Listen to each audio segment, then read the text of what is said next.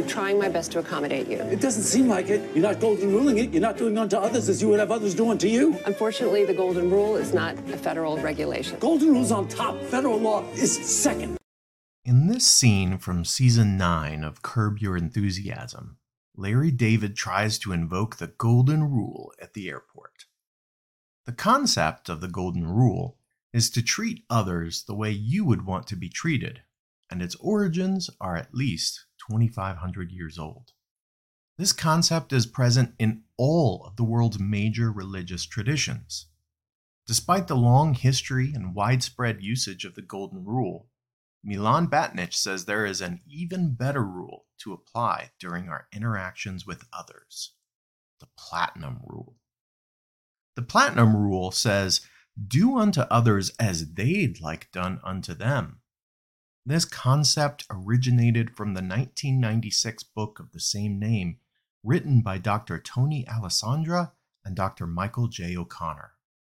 Because each of us has a preferred communication style, the platinum rule suggests that we flex our communication style to better interact with others who have a different preference. Milan Batinich is a motivational speaker and contact center leader who moonlights as a storm chaser. On this episode of Next in Queue, we discuss why understanding communication styles is important, different options for evaluating communication styles, characteristics of the 4 primary styles, why modifying behavior leads to success in relationships with others, real-world examples for how communication styles impact people at work, and how Ikigai changed Milan's professional path. Time is running out to get your tickets for the Call and Contact Center Expo in Las Vegas this April 26th and 27th. Not only would I love to see you there, you can get your tickets for free by using the link in the liner notes and using my promo code ROB100. And you'll also get to see Milan Batinich's session called Stop Forcing Square Pegs into Round Holes. Get your tickets today, and I will see you there. Now, let's get to it.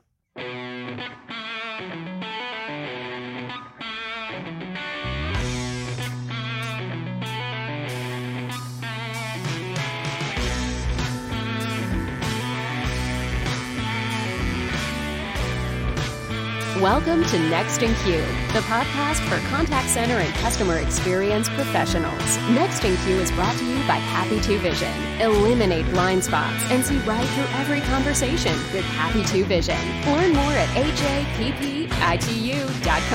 Now, here's your host, Rob Dwyer. Hey there. Welcome to another episode of Next in Queue. Today, really, the first returning guest for full episode, and I believe this is like the 3rd appearance all told. Milan, thanks for joining. How are you? Rob, I am living the dream. Thank you so much for having me for the 3rd time. I mean, the dream is when Purdue actually wins a national championship. So you're not living that. It's a different kind of dream that you're living, but that's okay because my Jayhawks also no longer in the tournament. We're both heartbroken. Yes. Such is life. Well, Such is life. Move on. Last Thursday and Friday was terrible days. Thursday night, Purdue women lost. Friday night, Purdue men lost.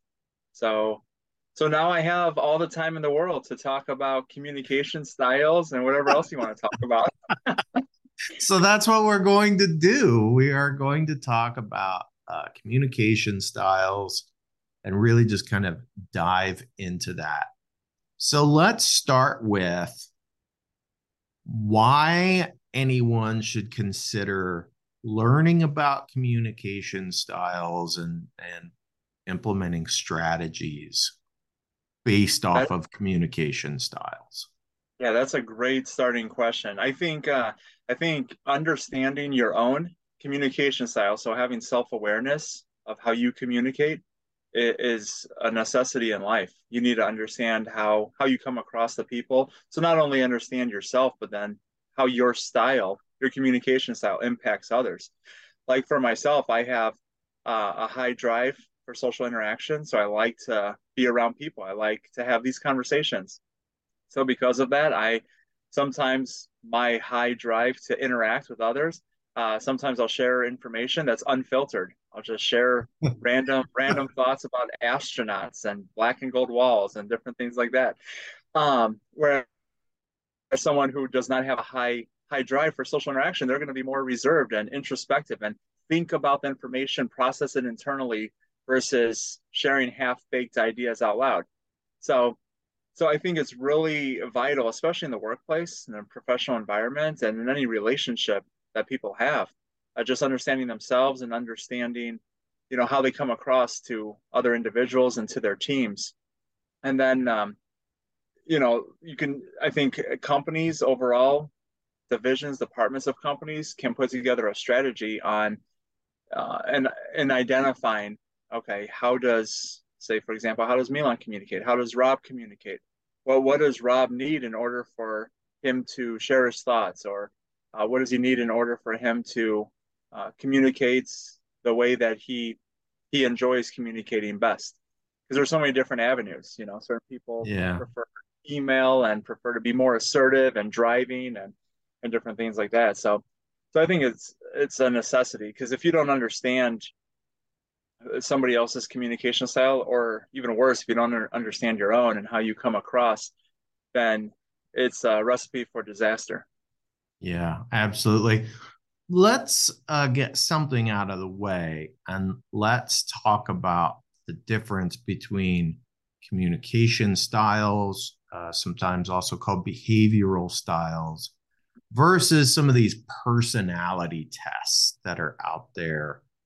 What's the difference between those two, and why is it important that I understand the difference? Yeah, so personality and behavior is very similar. Um, the main difference I would say is personality is really what other people see. So, well, when we talk sports, Rob, you see my personality come out in some of the ridiculous things I say um, about amazing teams. And with behavior, behaviors are a little bit different, because behaviors are really the results or the response to somebody's needs. So every human on earth has primary motivating drives, and based on those drives, it predicts what our needs are. Like I mentioned at the beginning, one of my needs is social interaction with other people, a highly extroverted individual. So because of that, I'm going to behave in a way, or my behavior is going to show up in a response to that need. So the way I behave, the way I interact, the way I communicate is going to be a response to my need based on my drive. So it's a Mhm. little bit different. It's a little bit more in depth, I'd say, than personality. Personality is more guided around, seeing how somebody, say, interacts versus the behaviors of the individual. And if you can coach and manage employees based on their needs, then you're going to see the behaviors that are needed for the workplace or for the specific job that employee is doing. Yeah. So let's talk about some of the communication or behavior style assessments that are out there. I know you've got a favorite, but what options are out there? What might people have heard of? Yeah, so I'll start with my favorite one, predictive index. It's a behavioral assessment and cognitive assessment. That one I absolutely love. Some others that people may have heard of, culture index, Meyer-Briggs, DISC, strength finders are all very, very, very similar. And those are probably the biggest ones. Um, Present day, there's 1,200 behavioral or personality assessments on the market globally. Um, but I'd say those are probably the five or six that you hear the most often out of the Yeah. 1,200.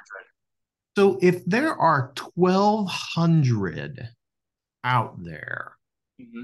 if I am leading an organization and I'm considering one of these, how in the heck am I supposed to make a decision about what to choose and what's going to be effective? Yeah, I would say identifying what is most important for you. So each one has something that's very specific, strong suit for that assessment. So of the 1,200, there's probably over half of those are meant for your personal life, not for the workplace. So you can kind of cut those out right away. Something like DISC, it says right on their front page or main page of their website, you can't use it for hiring because it's not validated for hiring. So if you're looking for an assessment tool where you can assess candidates before making a hiring decision, that would rule out most of them. There's only a few in the market that you can use for hiring. And then if you're looking for a tool just for coaching, then it kind of opens up to several dozen. Again, if you're looking for a management tool, coaching tool. So it really depends on identifying, okay, how am I going to use this tool? If I'm using it for hiring or identifying the strong candidates that are a good fit, if I'm using it for coaching, professional development, managing employees, and if I'm using it specifically for the workplace, then that list goes from 1,200 down to about four different tools. So it Yeah. really depends on what people need to use it for. Will really help them kind of narrow down which ones to look at. Well, that's certainly helpful. I'm glad I don't have to worry about 1,200 different ones. I can narrow things down. Let's talk about how we end up categorizing these communication styles or behavior styles. There are different labels depending on what you use, but let's just kind of go through some of the general characteristics of each of the different styles. Yeah, that's a great question. So there are several different styles, and really it's based on each individual person's drives. So depending, the four primary human drives, you have the drive to acquire and achieve. So how independent are you versus how collaborative? So that impacts how you'll communicate and that'll impact your behaviors. The second is your drive to bond or belong. So that's looking really at extroversion. How socially driven are you? That affects how you communicate. Do you prefer email communication or in-person interactions? Third is the drive to be challenged or comprehend. So really that is pace of activity. So identifying what type of pace of activity will I thrive in the workplace. So will I respond positively to pressure? Do I prefer a type of work environment that is steady and calm and process oriented? That affects your communication style and how you communicate and how you like to receive communication. And then the fourth one is your drive to define and defend. So how detail oriented are you? Somebody who has a high drive to define is going to send out emails in paragraph format. They want to receive emails in paragraph format. Those that have that low drive, bullet points. Well, or better yet, just send a message through Teams or Slack or something like that, or just give them a quick call because they're the person will not read a 4-paragraph email. They need it summarized. They need the Cliff Notes version. So really, those four primary drives really dictate how people will communicate and how they'll like to receive communication. So, Yeah. I mean, The thing that I have found most useful about understanding this is in how I am going to craft communication thoughtfully, keeping the receiver in mind. And so I've worked with people that, they need all the numbers, all the details, like everything has to be super detailed. And then you've got the people that are basically look at that and go, TLDR, give me the top 3 bullet points. What do I need to do about this? Right? They don't want all of the details and the justification. They don't really care how you feel about anything. Like just give me those bullet points. And you can lose people if you just reach out with bullet points and there's someone right. who needs more information and they can they can take offense to that. And vice versa, you may find that you're not getting things done because you're, being too brief and direct with some people, or not brief enough. So Yeah, all of like understanding that makes those relationships with coworkers easier because I'm paying attention to how I'm communicating. right. And you read my mind when you brought up taking offense, because absolutely. And what I've noticed too over the years is individuals that have that high attention to detail and prefer longer format communications, when they send it to someone who may not have as much of a need for the details, because they've already put in all the data, like you said, the numbers, the information, they've done all the research that they could before sending their solution over, say via email. That when you correct them or tell them that something in the email or something in their research is wrong, those individuals tend to be the most sensitive to that criticism, because they're really, from their perspective, there wasn't much more they could do. They've done Right. all the research, they've dotted all the I's, they've crossed all the T's, they've done everything. And then when somebody comes back and says, this is wrong, try again or redo it or fix this, a lot of times they'll take offense to that because they're like, wait a second, I did everything I possibly could within my knowledge and within my skill set. And now you're saying that it's incorrect. So typically, those individuals I've noticed will be really sensitive to that criticism, to that feedback.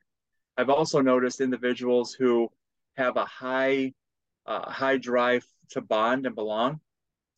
So that social, they have that social acceptance. So they need social acceptance. They need people to like them. They need to look good in other people's eyes. And then when that doesn't happen, they can become offended as well, or be Mm, sensitive to that criticism because they're like, wait a second, why don't you like me? I need to be liked. I need to I need to change yeah. your perspective of me. How do I do that?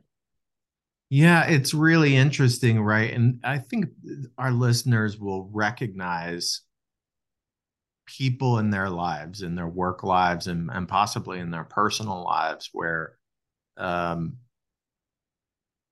certain people need certain things, right? There's the people that when you talk to, you kind of want to start the conversation off with maybe asking about their kids or finding out what they did this weekend. And that's really important because they're the people that they want to be liked and have that personal relationship. And there are other people that you work with, like that would be the worst way to start a conversation because they don't want to talk about, Absolutely. like, I'm at work, I'm trying to get things done, we're not talking about those things.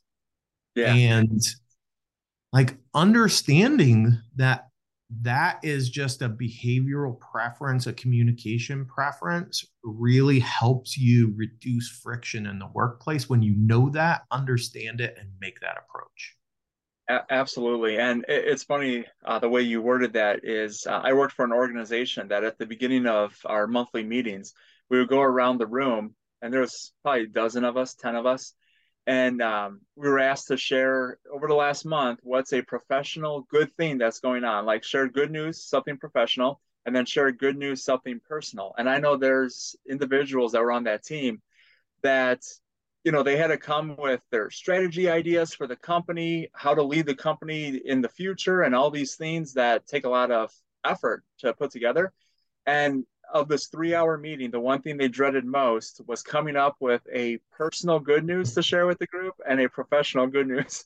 They dreaded it. They dreaded it. So I know one person that would sometimes show up late on purpose because being a virtual meeting, you pop up at the end, and then they would listen to everyone else's good news, and then they would just be like, "Oh yeah, same goes for me as what Rob said or as what Milan said." It's like they dreaded coming up with some good news in their life that they were willing to share with the rest of the group.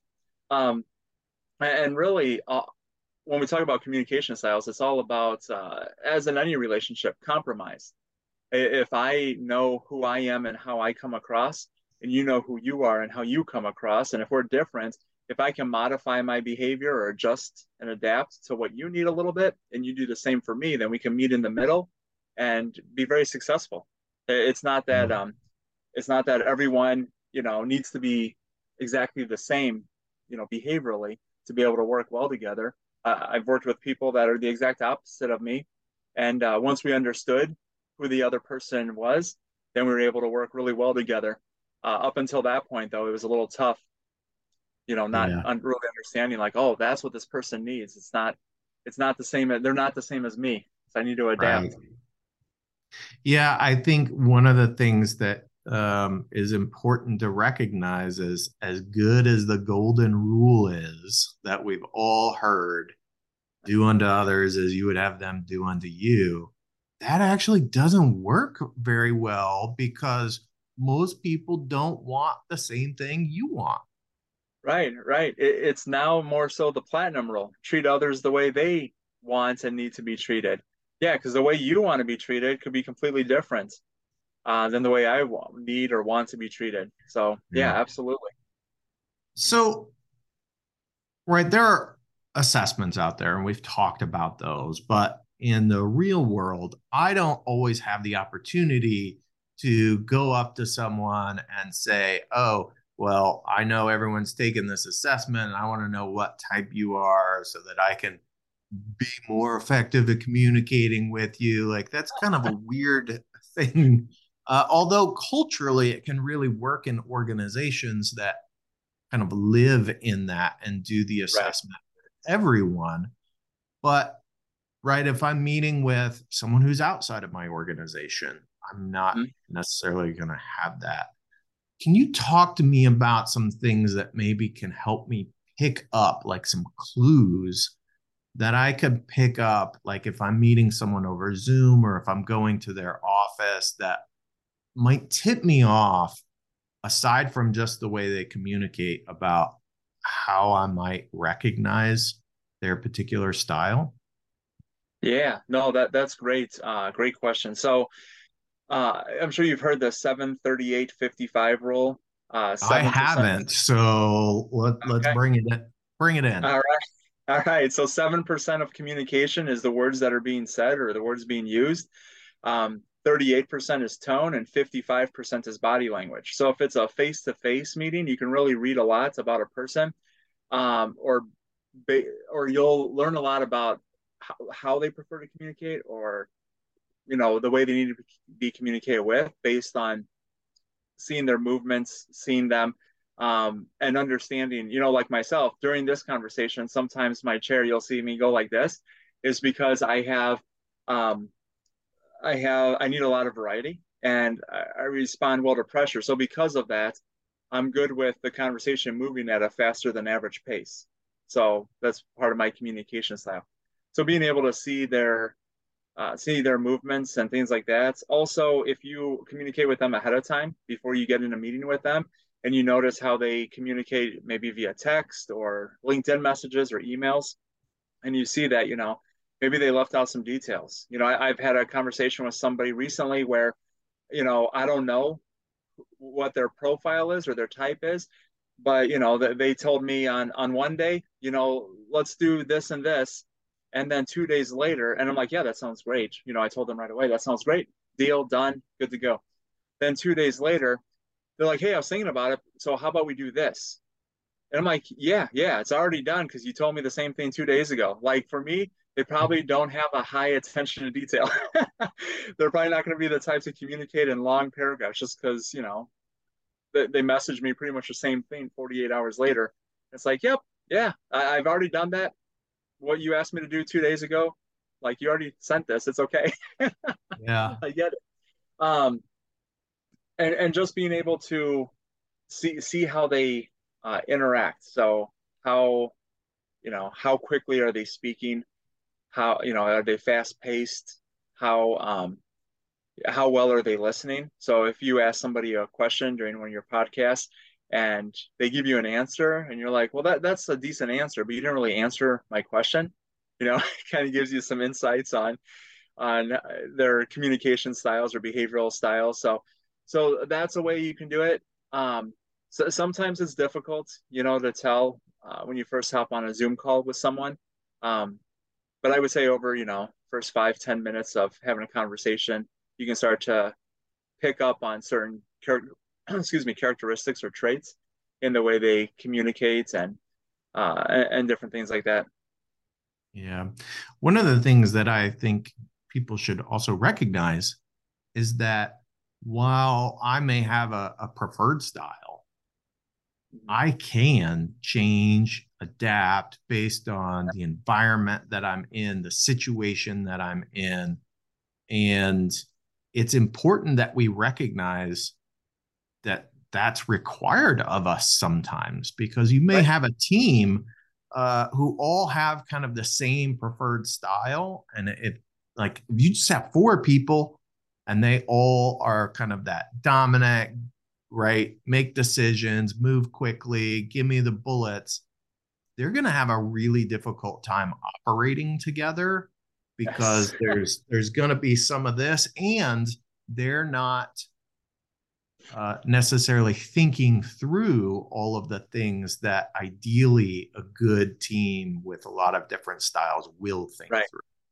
Right. Yeah, because really an effective team is people that have complementary styles to one another. Like you said, if you have all the same people on the same team that are dominant individuals, they're going to come up with these very creative, outside the box ideas, like off the wall ideas, and they're going to get that idea 60, 70, 80% of the way there. And then they're going to look and see a shiny object or look out the window, see a purple squirrel, and then they're going to go to a different idea. So they really need to have individuals on Hey, the team. this is a hedgehog, not a squirrel. Just so we're clear, the hedgehog's name is Hero, the hedgehog, not a squirrel. Oh man, I didn't even see that on your shirt. Just need um, to make sure everybody yes, understands everybody understands it's a hedgehog named our Hero. mascot is a hedgehog. So sorry. Anyways, so then you need people on the team that can take that idea that sometimes is kind of half baked, not really fully baked. Take that idea and then really refine it and define it, and maybe poke holes in it. Find, okay, how will this not work? And then let's make changes. And then you also need people on the team then that can take that final idea and see it through to execution or implementation. And then you need people on the team that are really focused on, okay, this idea has been implemented. So now how do we really keep people motivated to continue with this idea so it doesn't just kind of like drop off, as so, flavor of the week type of thing. So yeah, so you definitely need everybody on the team to really be able to collaborate and work together. And it also depends on the strategy and what's trying to be accomplished. If it's Yeah. a startup company, I've seen startup companies where they're really dominant and driven on driving revenue, driving growth. But then as they kind of get settled, it's like, okay, now we need to add people to the team that have these other complementary behaviors or styles. Otherwise, we're not ever going to see things through to implementation or get things done. Things will just kind of fall apart. So you definitely need everybody on the team to have success. Yeah, absolutely. And sometimes that means that I need to be a little bit different than what I'm most comfortable with, Right. because that's what the team needs.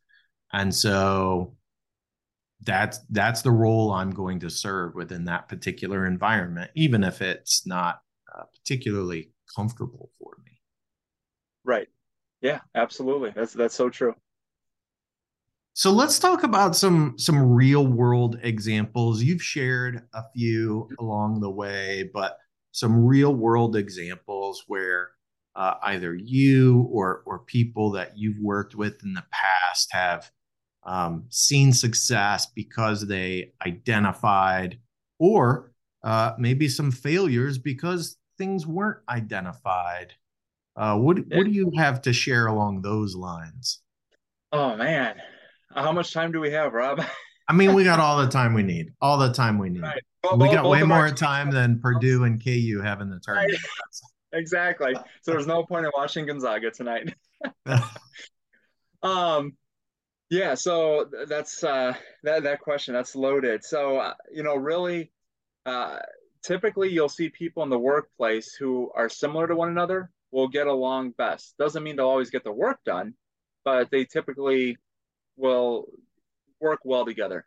Um, so I've seen it, in my career, I've seen an example where two people working together who are exactly the opposite. from one another. Probably first 6 months that they worked together, where there wasn't issues. I wouldn't call it issues, but there was definitely some communication obstacles when working together. And a lot of times, for one individual, it took them time to trust the other person. So that's another thing. People typically who have a lower drive to bond and belong don't really have high extroversion. Typically, it'll take them longer to trust somebody new Mm. that they're meeting.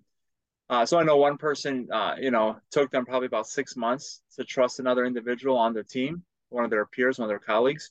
Um, and part of it was, some people will start off with, if you have a glass of water and the water represents trust, when somebody meets you, that glass is full of water. And as they get to know you, maybe a little bit of water splashes out here and there as they get to know you. Some of the trust kind of falls out. Then there's individuals on the opposite end of the spectrum that start off with an empty glass, so no trust. And then it's like, okay, as I get to know you, as you prove yourself, as you are good on your word, then I'll slowly pour water in and let that trust build over time. And a lot of times it'll take, several months for that trust to be built. And that's what we saw with a couple individuals that work together. And then another example, is seeing people who are very similar to one another.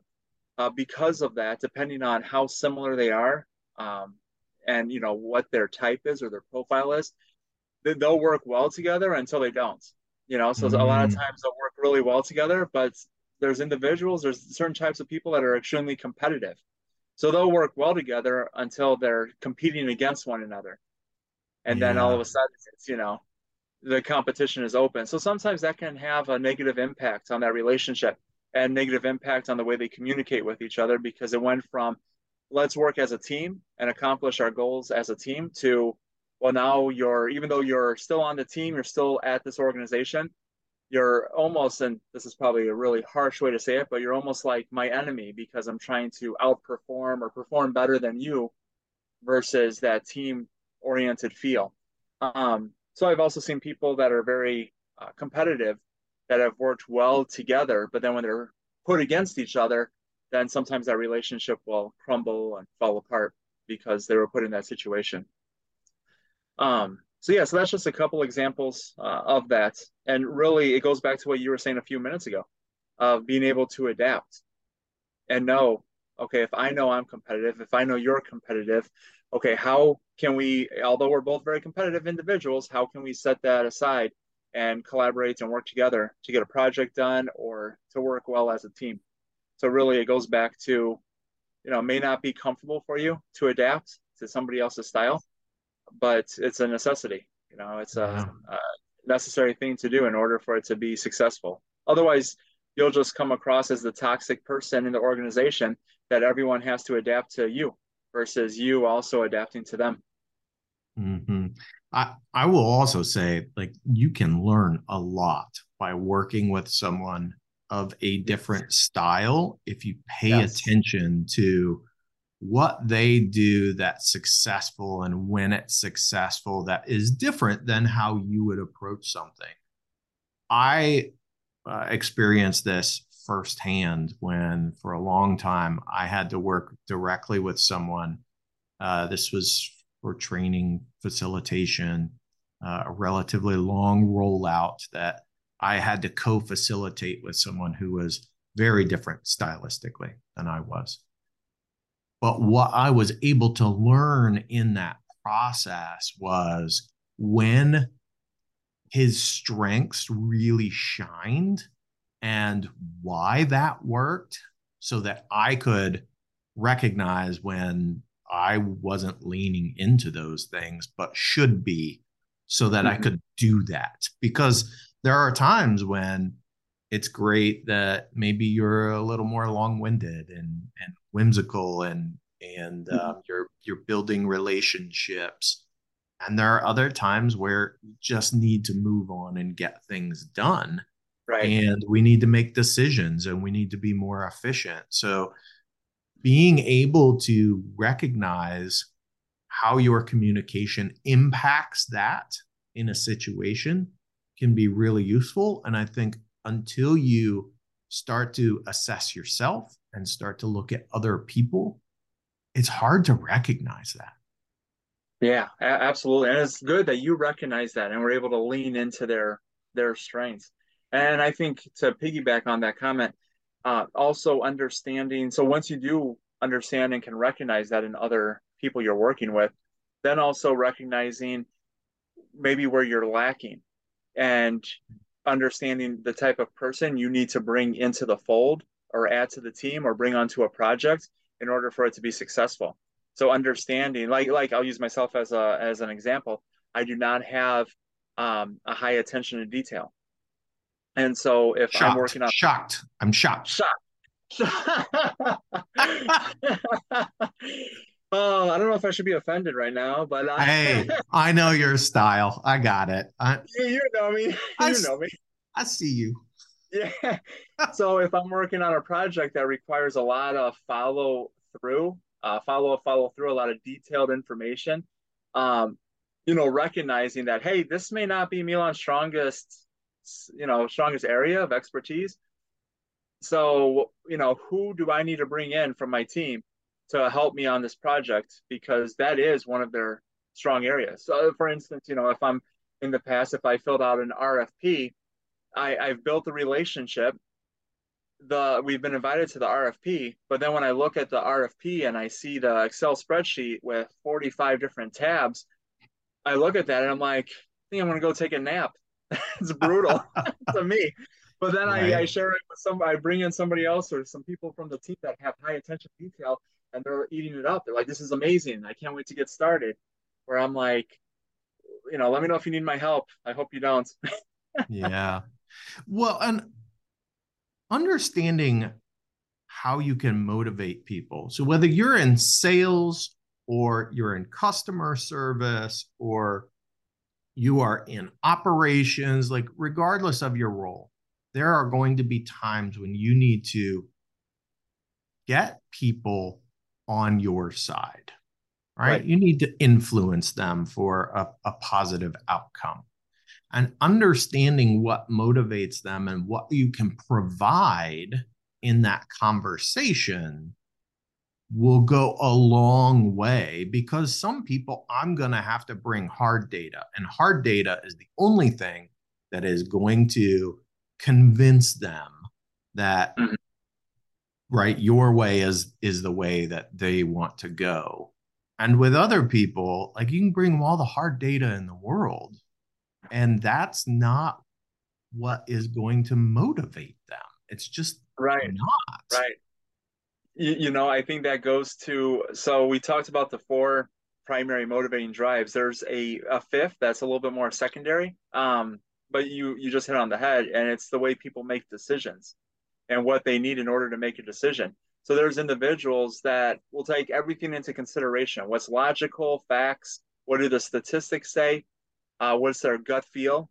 Or maybe emotions will play into their decision making.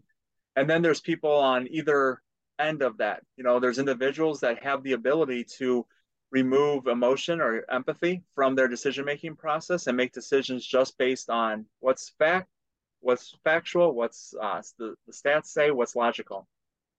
And then you have people on the other end that are like making decisions a lot of times on how does this make me feel. So then when they receive that information, it's more so based on, sometimes depending on how subjective their decision making is, it could be based on how they feel that day. Today I feel this way, so I think I'm going to do X versus Y, even though the logical thing is Y, but I'm going to do X because of the way it feels. So I think a lot of that plays into, for me, you, everybody, to make a decision. It's, how much of the logic do I need or the facts do I need versus, how is it going to affect my team? I can make a decision that logic says do this, but how will it negatively impact my team's morale over here? And then it's just, trying to define that and find, what's the best call, or how can I modify both of those to kind of meet in the middle again around. And I know I'm talking to the king of empathy, so I won't dive into empathy too much. But Wow, did I just get a new title? I'm gonna have to put that on the LinkedIn profile. You totally should. King of empathy. I don't know that everyone would agree with that, but I like where you're going. I appreciate that. How about king of knowing about empathy? Maybe not always showing empathy. How is that better? Now I just sound like a know-it-all. That's what I feel like just happened here. You know what? But you didn't call yourself that. An outsider called you that, so it's okay. Okay. Okay.